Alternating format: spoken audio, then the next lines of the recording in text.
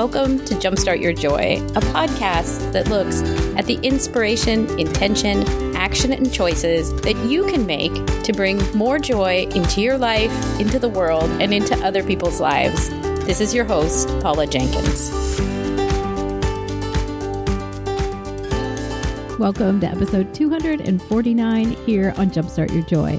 This week on the show, I am delighted to be looking back at the conversation that I had with Jennifer Louden, who is the author of Why Bother? Discover the Desire for What's Next, along with so many other books, including the Woman's Comfort book that came out in 2005. She's definitely a pioneer in the self-care movement, and so I'm really excited to share that with all of you again this week. Before we get to that conversation, I want to wish you all a very warm welcome and say thank you so much for tuning in to Jumpstart Your Joy. I am hopeful that you will find some joyful moments in this conversation and some inspiration to help you get through your day. Jumpstart Your Joy was started in 2015, and I'm almost to 250 episodes. If you want to find out more about me or about this podcast, you can find everything over at the website at jumpstartyourjoy.com. And if you want to find the show notes for this episode, you can find them at jumpstartyourjoy.com/why bother. While you're on the website, you're going to want to make sure and sign up for my 3 Joyful Things newsletter, because in that newsletter, you will get a little bit of a sneak peek behind the scenes of the things that are bringing me inspiration from the conversations I'm having with guests, along with some ideas about what's bringing me joy these days. Also, if you're considering starting your very own podcast, you can still sign up for my 5-day Plan Your Podcast Challenge, and you'll find that right there on Jumpstart Your Joy as well. It will take you through the process of figuring out your mission statement so you can have the foundation all in place for when you want to start your very own podcast. So let's get right into this interview and conversation. The reason that I wanted to take a second look at this conversation with Jennifer Louden is because I find myself going back to the part, and it's near the very end of the conversation, where I ask her what advice she has for someone if they want to bring a big dream into the world. And her answer was very interesting. What she said to me was, "Oh, forget about the big part right now. It's none of your business. You have no idea what size it's going to be." And I have to say that this kind of threw me for an amazing reflective loop, because it's such a relief to think that as we start out on the journey or the adventure of our life, we don't have to worry about if it's going to be big or not. And I have to say that this whole conversation then wove so beautifully into my episode just a couple weeks ago, which was called Why It's Time to Embrace Playing Small and How to Do It. And that's where I talked about, you know what? Maybe we just need to sit with what we're doing right now and let go of all of the hustle and all of the noise about how we should lean into playing big and be courageous and do all of that. It really was this conversation with Jennifer Louden that started me on this road at looking at playing small in a brand new way. So let's get to the show. Welcome to Jumpstart Your Joy, Jennifer Louden. Thank you so much for having me, Paula. Yay! The first thing that I ask everyone is, would you tell us what you loved most as a child or in school? What were your earliest sparks of joy? What a great question. I think it was the same that it is now, which I bet a lot of people say. It's making stuff up. It's dreaming things up. It's creating things, and it's learning, especially through reading. That's awesome. Would you like to tell us all a little bit about what you do now? The older you get, that's the bigger question. Yeah. I just finished a new book that comes out next year in May 2020, and it's called Why Bother? Discover the Desire for What's Next. It's really a great answer to the question of what do I do, not only because it's a book that I wrote, but because in writing it and in the very long journey to write it after writing 8 other books very quickly, I had a dry spell really of about 11 years when every book I wrote didn't feel right. It didn't gel. I didn't publish anything for that long. And it was a rediscovery of what it is that I do and what I'm really have always done, and getting clear on it, I think, that allowed that book to finally get written. And that is to really help people make what they want and to overcome the things that get in our way from making what we want. And that means relationships and connections and health and life, creativity. So I think that really sums up what I do. I help people make what they want. And I've done it through, as I said, a bunch of previous books. I've done it through leading retreats for years. I lead 2 kinds of retreats now, writing retreats and desire retreats that are based on the new book. And I coach writers a small amount, and I have a community online called The Oasis that's really a weekly practice to show up and remember your life matters and what matters. You mentioned that you've looked back and you made a pivot in what this latest book is about, or at least you were revisiting and seeing what lights you up now. I don't know if you want to dive into that a little bit. I don't know. You write something, you create something, you're so close to it. And the people who have read the book so far, my editor and the early endorsers, have said that it's really, really different. And it's not like anything that's out there, but it's so close to me that it doesn't feel like a pivot. It feels like a clarification.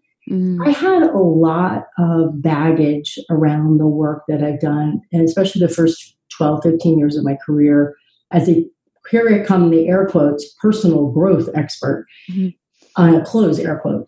And I think part of it is because the industry has so many charlatans in it and so much about making money. And part of it was that I really had this deep story that I had to be able to have the answer to everything. So I would give a keynote speech or I would give a workshop and I would be like, well, I'm a failure because I didn't reach everybody. I didn't change everybody's lives. So ridiculously high standards. And I also was always, and when I look back at my books, that's what they mostly are. I was always more interested in helping people discover for themselves what was in the way or what needed to change than having the answers. But I was in a lot of conflict about it. So I think that there's a ownership and a clear alignment that's happening now in my work. And that feels really good. And I'm sure part of it is the aging process. I'm going to be 57 in a few weeks. I think you come in, if you're doing your work, whatever that means, you're being honest with yourself in different ways. You're trying to see through all the ways that we can't be honest with ourselves because of how our brains are built. Right. Then you hopefully come to some clarity. Yeah. And there's some lovely nuance in there that I don't know if I can do it justice, but my background is life coaching and podcasting, but also in digital production. I was a project manager, still am, for a really long time. And I know it's so much easier to market someone else. Not that that's specifically what you're talking about, but that's kind of the creative space I've been in. It's so much easier to do for someone else than it is for me, even though I know what I should be doing and I know how it should work. But then when I try and do the work on myself, it's so much harder. It's harder to put into words your own message and to see. I was talking to Jenny Nash. She's a book coach and she's starting to move really strongly into training book coaches. And she's doing a summit. So she was interviewing me recently. And we were talking about the value of book coaching. We, of course, could say this is the value of any coaching. And over again, what I see is when I sit down with somebody with their book or their writing, and I'm sure you see this with their marketing, that they can't see what's there or they can't see what's not there that they think is there. One of the things that I just led a writing retreat last week. I do one sort of deep dive retreat with people who are farther along with their projects every year. And so they bring me their projects and we talk one-on-one for half an hour. And so often people think that who they're writing to and what they're writing about is, they'll say, this is who I'm writing to, and this is what the point of my book is, and this is how I changed. Let's say it's a memoir. And then they'll tell me the story. And I'm like, oh, those two are completely different. They do not line up. Now, the book that you're writing, the thing that you're telling me about, that's what you really want to write. This is who it's going to serve, and this is what its point is. And I imagine, that happens to all of us. And I think that's one of the reasons we need lots of people to help us and lots of friends and all that. And what a gift, too, when someone can reflect back to you the thing that you just said, but in new words, right? Yeah, it really is. It really is. And when people can take it in and really digest it and work with it, it's a phenomenally cool thing. You mentioned a little bit about when you reached out, and what I heard just a minute ago was something about get your bother on. What does that mean, and how has it crafted your work currently? I think I finished the second or third draft of the book, and then I've been part of a peer mastermind. We call it the Brain Trust for, we've been together like 15, 16 years. And we get together regularly on Zoom, and we have a forum, and we check in with each other a few times a week, but once a year we get together in person. And I had finished the book. It was with might have been with beta readers, or I don't remember where I was in the process. And we'd all gotten together, and I was talking about the book, and we were talking about book marketing and all the things that I'm going to be doing in the next year, 2 years, whatever it takes. And one of my friends said, well, yeah, it's just all about getting your bother on. I'm like, damn, that's fantastic. I'm taking that. That's going to be my hashtag. So it's just one of the ways I started to talk about the work, which is really, it's very simple. It's very profound at the same time, which is we all come to times in our life, multiple times, when either a particular area of our life, our career, our relationship, our health, or our whole life is permeated by a feeling of why bother, right? Or I don't care. It could be deep despair, or it could just kind of be garden variety meh. And what my discovery is from my own life is that when we can turn into that moment, that time in our lives, it's actually an incredibly fertile time to figure out what's really calling to us next. And that why bother is two-sided. It has a blank side, then that's the one that we identify with. Everything's over, it sucks, there's no point. But it has another side, and that is the side of the question that we ask in a completely different tone of voice. Why bother? What do I want to actually bother about? And when we come to these places in our lives, it's usually because something is ended, something has run its course, something no longer fills us or fulfills us, or has been taken from us through death or divorce, illness. And we're hanging on. We're hanging on to the old. We're hanging on to the familiar. And I know, because I did it over and over again. I would come to these why bother cliffs, and then I would run backwards as fast as I could to whatever was familiar, right? And keep doing the thing that wasn't fulfilling me. I would make it better. I would make it work. But I never went through the door until I was in my mid-40s. I never really went off that cliff and said, why bother? And there's a process in there. There's a transformation. It's almost before the transition can start. We all know about transitions and being in transitions, but there's pieces of it that I found that nobody else was talking about. So getting your bother on is the process of being in that place, so then you can begin to find what is calling you about your career or your health or your relationship or your whole life. What is truly yours? And it's there. Here's the other thing I know. It's there for every single one of us. Right. But we don't believe it. Oh, yes. So much goodness right there. Oh, my goodness. Well, and I mean, there's some of it that we think, even subconsciously, that we've, air quotes, got it figured out until this thing starts to rise in our life, whatever this bother is. And it finally kind of gets so loud or so cumbersome that we're making excuses around it, or we're trying to work around it, but then we have to deal with it. I love that. I mean, and then that becomes the pain point. So we no longer have a choice, really, is what I've found, at least. Yeah, but you know what? I mean, sometimes that's true. And when it's true, it's a real gift. My girlfriend and I just had a quick lunch between calls, and she said, yeah, I found the only way I can do it is when I hit rock bottom. She goes, is there any other way to do it? Because she's reading the book right now. Yeah. And I'm like, well, that's a really interesting question. I'll have to think on it. But I know, and you know, scores of people who stay at rock bottom. Yeah, well, and that's part of that question there is kind of the beginning and the birth of this show, and where that started was what happens when somebody finds themselves in this really difficult or improbable space that they didn't ever see themselves being in, and what happens when they choose joy is basically the question there. Because I've been through my own, and I decided, well, this rock bottom space is no longer acceptable. This is not what I planned. It is absolutely not what I want. And I want to be that version of myself that I know is so possible. And it's still out there somewhere. I just don't know right this minute or at that moment where she went. So I think the more we can normalize that, Paula, the more that we can be with people and build a culture that that says this is just normal. And you go to have coffee with your friend and you're like, oh my God, I've completely lost my bother. I've completely lost my joy. I'm at rock bottom. Or you go to your boss and you're like, I have no idea why I'm doing this work anymore. And it's like, let's figure out why. What is it here that could motivate you? And one of the things I say in the book is it's not that I'm saying everything is supposed to be intense and meaningful.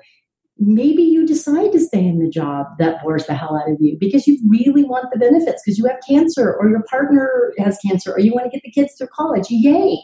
But you can't coast through your whole life. No. You know, so maybe your life becomes about the work you do in the community. I was just talking to a friend about this at a party a couple of weeks ago, and they have a successful business, but they're slowly being less and less involved in it. It's more and more routine for them. They're about my age. And he keeps being drawn to mentor youth in the community. Our town is 50% Hispanic, and most of the people they employ in their business are Hispanic. And he sees these kids who are amazing and have all this potential, but they don't have the cultural support to thrive in a culture that is about things that are dominantly white and all the things that we know how to naturally do sometimes. And so he wants to mentor them. And I'm like, you keep talking about this. This matters. And that's part of what we don't do. We don't pay attention to the things that keep coming up, or we want to know how they're going to work or how it's all going to pan out. It's like, no, you don't get to know that. It's none of your business. Right. Yeah. Well, and it's almost like that idea dances with our hearts until we pay attention and say yes. Can we just take the first step? Like start mentoring one kid. One kid. Like you can get a grant for this. There's all kinds of resources around you that we can pull in. But let's just start. Like he's like, he's a weightlifter. He's like, I really want to help him get fit. And there's all these pieces to it. I'm like, great. When I help people start podcasts, I mean, the creative process is, and I know you've done so much work with this, so it'll be really fun to talk about some of these pieces as well. But like people get into what I call end thinking, where it's they have an idea for one thing, and then by the time 20 seconds later, it's a shop they're selling 20 million to Target, and they need to figure out licensing deals, and you're like, no, what? No, I know. Oh my God, settle that down because you just have to make one to start. It's so dangerous. I don't think a week goes by when I don't hear someone say some version of that. It's so dangerous to look at the big picture and to think about outcome. And it's hysterical to watch people. I can't tell you how people have said to me, well, I'm really afraid of becoming too successful. Okay, well, I'll help you when we get there. It's okay. Right. Yeah, because it all shifts. It all changes. And yeah, it's okay. I also love that you layered in there what you were just talking about was so much of the choice that is involved with saying yes to the thing and then actually acting on it. Because I think those are a couple of the pieces when I talk about joy, and it's kind of the inspiration, intention, action, and the choices that are involved. Like that when we are met with a creative process, or when we're looking at what our bother is, like we have to acknowledge it, make the choice to unpack it, and then move along with it. Yeah, nothing happens without action because then there's no feedback loop and there's no exercising of our personal power. And just from a perspective of our brain, there's nothing to look at and say, I did that. And that is really hard for our brains. That's why we procrastinate. One of the reasons we procrastinate. So yeah, you have to take action. And most people don't know what small steps really are.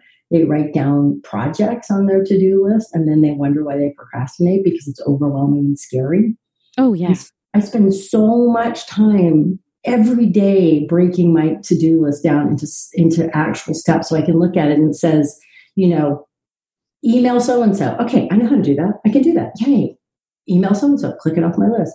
And actually only putting the things on my day that I have time to do. So I have a lot of calls today.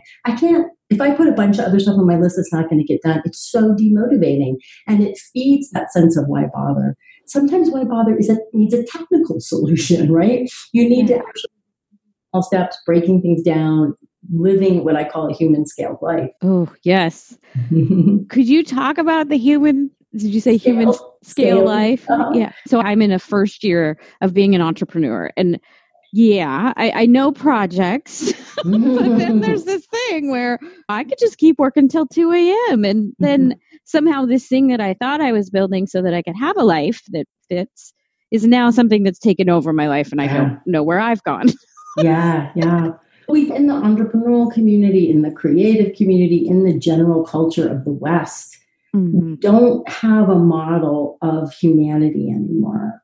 It's changed so radically in my lifetime. The idea that you actually have dinner or that you have weekends off or you take vacation without checking in, it's just been eroded by the thinking class and executive class and the entrepreneurial class.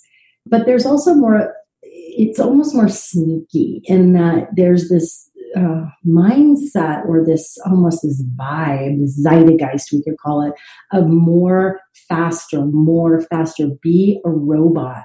When you think about it, when you step back and you look at all the tech bro, life hack stuff, it's almost none of it's about how present can I be? How much can I understand that this life matters?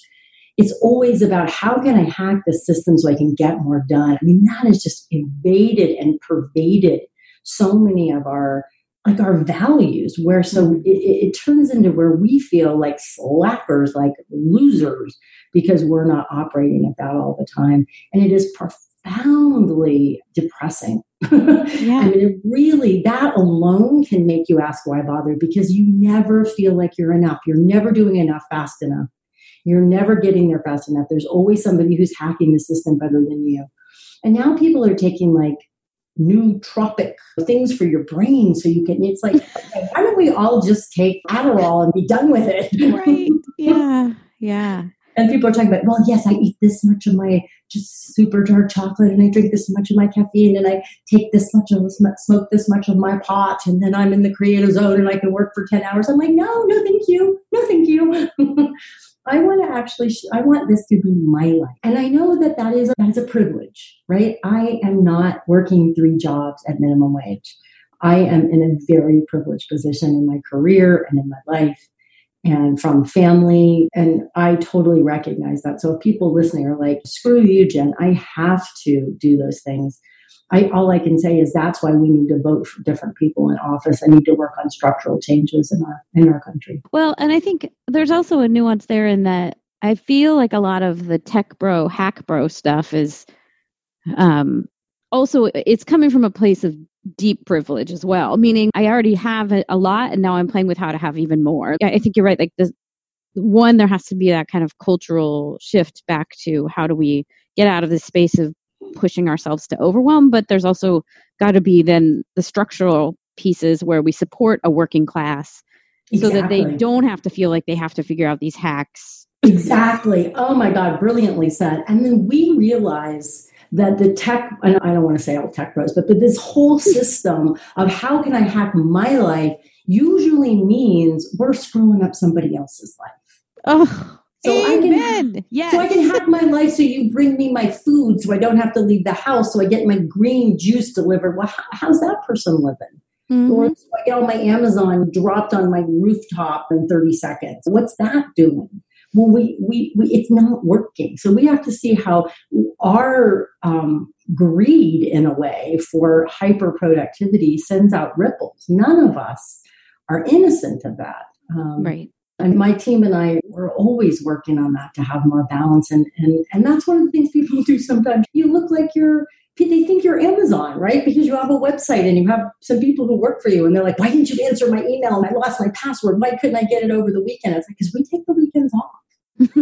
Yeah, that is interesting that the whole thing needs a shift, because then expectations are really weird too. They are. They're so weird. And the idea that the standard that we want is that we can have things delivered within hours. Mm-hmm. Or in big cities, 30 minutes is sickening. I often find myself asking the question of, in the search of joy, which is important, and a wayfinding emotion, where is my joy dependent on someone else's inability to have joy? And that's kind of what you're saying there about. That's brilliant. Like how is it that if I want my smoothie delivered in half an hour, then what is that? What's the cost, really? Because it's net joy is important. Exactly. Net joy. I love that. That's fantastic. That's great. Net joy. I know one of the things that you also mentioned is that joy is about just being here.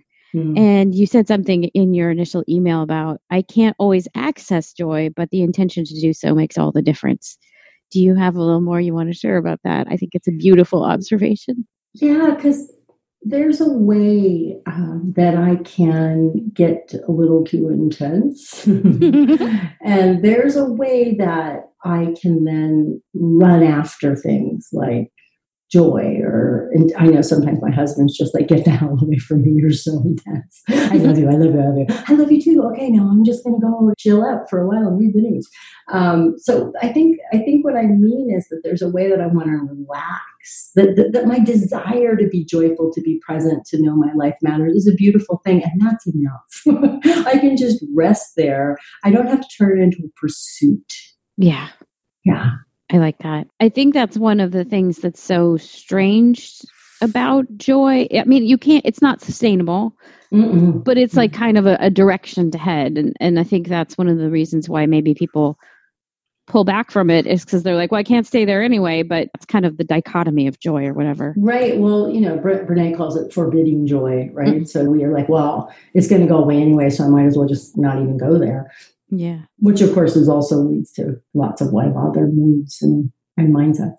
And if somebody is stuck in that kind of why bother, I know you said the other side of that question is the kind of the, now I'm thinking of Winnie the Pooh. It's kind of that like, oh, why bother? Yeah. Who is that? Yeah. Eeyore, I guess. Eeyore, yeah. The Eeyore side of that. But like the other one is the question of why, why not? Like, well, why would I? Yes, why would I bother? How does someone make that shift? Because I think that's such it's a subtle thing, but then it's also not, because if you're in the middle of it and you're in that place where you're like, this place is not acceptable to me, but yet I'm still sitting here watching Netflix for 12 hours or whatever. Like, how do you make that shift when this isn't okay right now, but I want to get to the better place?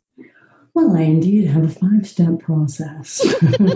Yay! But the 5-step process, unfortunately, is not linear.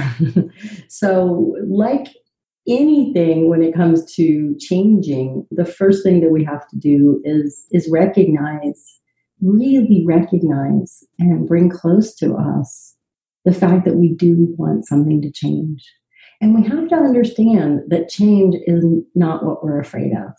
People say to me all kinds of things. I'm so afraid to change, or I think I'm going to someone said to me yesterday, how do you know I'm not going to self-sabotage myself? I'm like, self-sabotage poo-ha. Self-sabotage is, there's not a person lingering in you, hiding somewhere who's waiting to sabotage you. That's just not the way it works. Yeah. We have what I call an emotional immune system based on some research from other people. And what we need to do when we know we want to start to get our bother on is we have to start to learn to stretch out and make that emotional immune system a little bit bigger, a little bit more robust. And we do that in a whole bunch of ways. And the first step is, what are you going to leave behind? There's usually some kind of something that we're holding on to, whether it's grief or regret or resignation or a story like I'm too old. And to begin to pry that away from ourselves a little bit, to begin to say, now I'm remembering that I think I'm too old, or now I'm having the feeling that I'm too old, to begin to bring some mindfulness to that. Then the next step is to ease in. And some things that I give in that step are things like wonder. Wonder is such an important part of getting your bother back on, to begin to see things with fresh eyes. And I tell a story in the book how I used to live in the Pacific Northwest. I live in Colorado now. Mm-hmm. And I would go for the same walk with the dogs, 3 or 4 times a week. And I was deep in a why bother phase that went on for years. And that's what the book came out of. And I was like, all right, I'm really gonna try to see something I've never seen before. And I'm like, oh, that's just not gonna happen. I've walked this thousands of times. Oh my God, maybe I'll see some mushrooms or something. And then lo and behold, not 3 minutes later, I saw a water tower. That water tower was not new. That water tower had been there all the years that I walked by that. I just stood there. You would have thought I was seeing an alien, because I was like, where did that come from? And it was just such a moment of wonder. And there is so much freshness, those eyes of, I wonder what I haven't seen. I wonder what I don't know about this person that I'm married to. I wonder about this meeting that I'm walking into that I'm already sleepy and depressed about being in. So, and then there's another part of the ease in phase. There's a bunch of stuff in that chapter, but another one is self-compassion and grit. And I tell a story about how when I was in yoga class one day and I had this voice come in my head that said, grit without compassion is just grind. And I thought, well, hell yeah, I know how to grind. Mm-hmm. And that's one of the things that leads us to why bother. Again, sometimes the things in our lives are actually great, but we have ground ourselves down to a nub through self-cruelty, through the things we were talking about earlier, through the conditions sometimes of our life that do need to change, not needing to change the structural conditions at work. And self-compassionate grit is the grit. We know what grit is, right? It's resiliency. It's sticking with things, but it's adding the self-compassion in together. Because what I used to think was self-compassion basically meant I could give up. It was like, oh, you should just take it easy. That's be nice to yourself. And marrying the two is a really important part of getting your bother on. And the next steps, I'll just say quickly, are settle. They're getting quiet, which we all know is something that is incredibly difficult to do, but it's essential. The biggest chapter is desire. It's really the key. But if we don't set the conditions for it, we won't follow it. We won't believe in it. Just like my friend's story about mentoring kids. Become by doing, some of the action things that really relate to why bother. And the last one is the hardest one for a lot of people, and it's be seen. We're animals who are social. We need to be in community, whether it's a community of 2 or a community of 10,000. And when we hide what we care about, when we hide what's starting to bring us alive, when we don't share it with our best friend or our partner or our sobriety group, we diminish and we often go back into why bother. That's so true. And I think that be seen, you're right, is so hard because it's so vulnerable. Yeah. And so, even back to what we were saying about how do you talk about yourself? It's so easy to talk about everybody else or show them, show somebody else what their gift is. And it's really hard to own it for ourselves. But it's an essential part of continuing to get your bother on. And the way, I actually don't think this is in the book, but I've been working on this with my community, and it's practicing yourself. I was just coaching a client and who's having trouble writing her dissertation. And one of the things that came up in the coaching call is that she really has to practice appreciating herself. She really thrived in an incredibly difficult job, and she's telling stories of this job and for her dissertation. And she thrived there because even though it was very, very difficult conditions, she had people who appreciated her. And I'm like, you got to get that from some outside people, but you got to start doing it for yourself. And so a really basic but powerful being seen practice is to say to yourself, I see me getting up to go to the gym. I see me getting back on a dating site. I don't know what they are anymore. I actually met my husband on Match.com. Did you? I did. I see me taking 5 breaths before I yell at my sister again. Well, and that does cut through the noise of why bother when you can see yourself. It helps. Because there's a very clear reason, usually, of why bother when no, it's me and I have a choice here. And you'll have some choice. Research shows that the people who are resilient in life are people who have more support. They're supported by their community or their church or their family or, enough money in the bank. And that's one of the things I talk about in the book. Like, why bother is never entirely on you. And it may barely be on you, but you're the only one who can start to move the needle. And that can really be unfair, but it's where you're at. And sometimes it's completely on us, completely our mindset. That's very cool. Yeah. Well, and so interesting when people get those ideas and start to follow and unpack them in a way that makes sense and that they can execute on. It's so good. It's so good. And when you say it like this, like you and I having a conversation, it's just like, duh. But it's not duh when we're in it. Why do you think that is? Why do we get so stuck? Is it just because it's us? Like it's our own self and it's harder to see that? I think there's a ton of reasons. There's cultural reasons. Each of us has a ton of things that have been enforced in us and reinforced, and they can be really positive things. I was raised in a family that definitely had some issues, but I got the message all the time I could do whatever I wanted.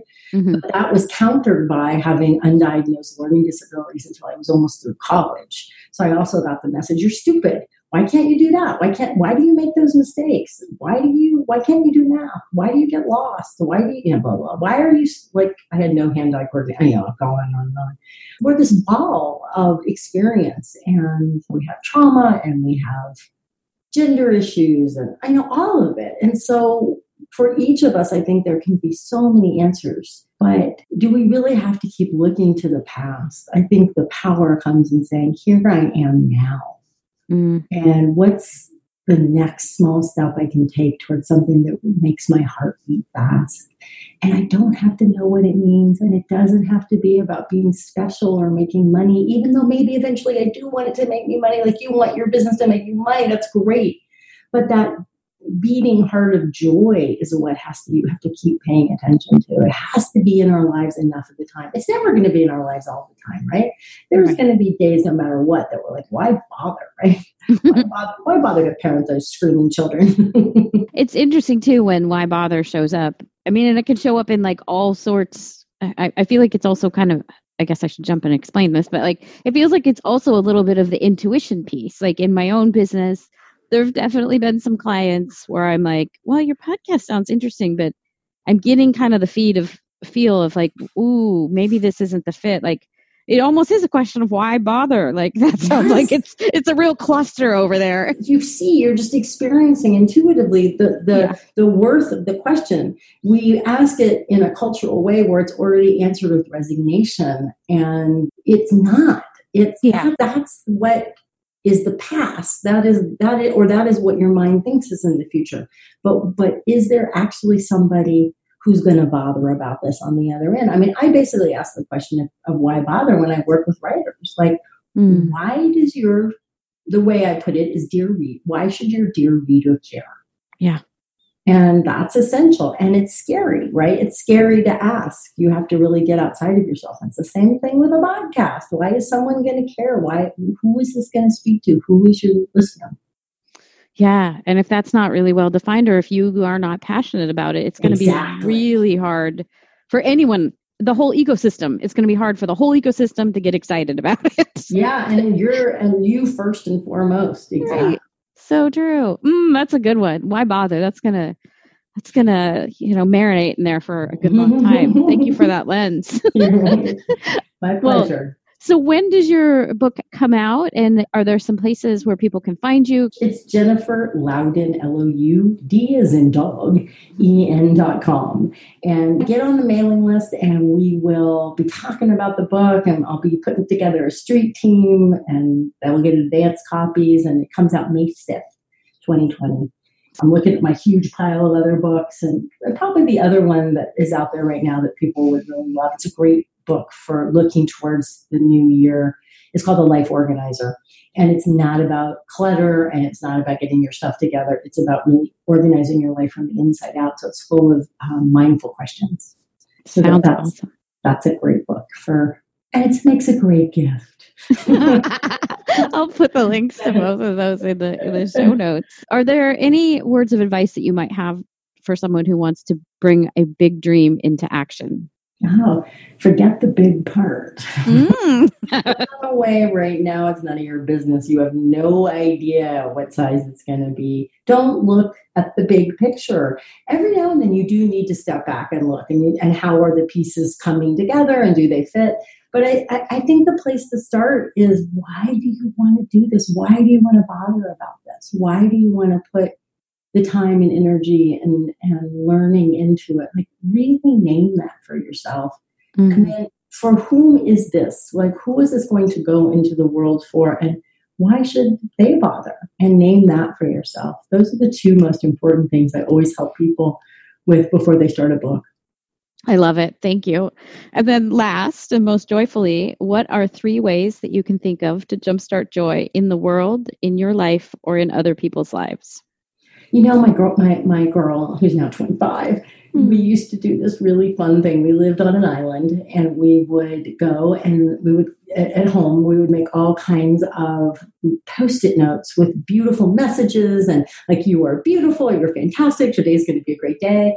And then we would wait, and everybody was usually in bed by 10, and we would creep out and we would put them everywhere, and we would bring colored chalk with us, and we would write things on the sidewalk in front of the bank and the library. That was, talk about jumpstarting joy for yourself and someone else. I love it. I got to do that again with her when she comes to visit me here. She still lives back in Seattle and I'm in Colorado, as I said. So next time she comes, we'll have to sneak around my neighborhood. That seems so like amazing, and that you just happen upon these notes. I mean, other people see them too, and that would be really, really cool. Yeah, we stuck them in the weirdest places, and on doors, because the businesses were closed. And it was really fun. That is very sweet. Well, thank you so much for joining me today, Jennifer. I really, really appreciate it. Oh, my pleasure. That was really fun, Paula. Thank you so much for tuning in this week. If you want to find out more about this episode, including links to the things that we've talked about, you can find the show notes at jumpstartyourjoy.com. And you can search for this episode right up there in the right-hand corner of the website, and you'll find it. While you're on the website, I know you're going to want to sign up for my weekly newsletter, which is 3 Joyful Things. It's where I take a look and give you guys the behind the scenes of what I'm really thinking about with each episode, including the inspiration, intention, and action, along with the choices that you can make in your own life to bring some of the things that each guest or I share into your everyday life. So it's a lot of fun. You can find the sign up for that off the homepage or within the show notes of every episode. And I would love to connect with you. I hang out a ton on Instagram, where my handle is Jumpstart Your Joy. You can also find the Facebook page for this podcast at Jumpstart Your Joy. So I hope you guys will come on back next week. And until then, I hope that your days are filled with so much joy.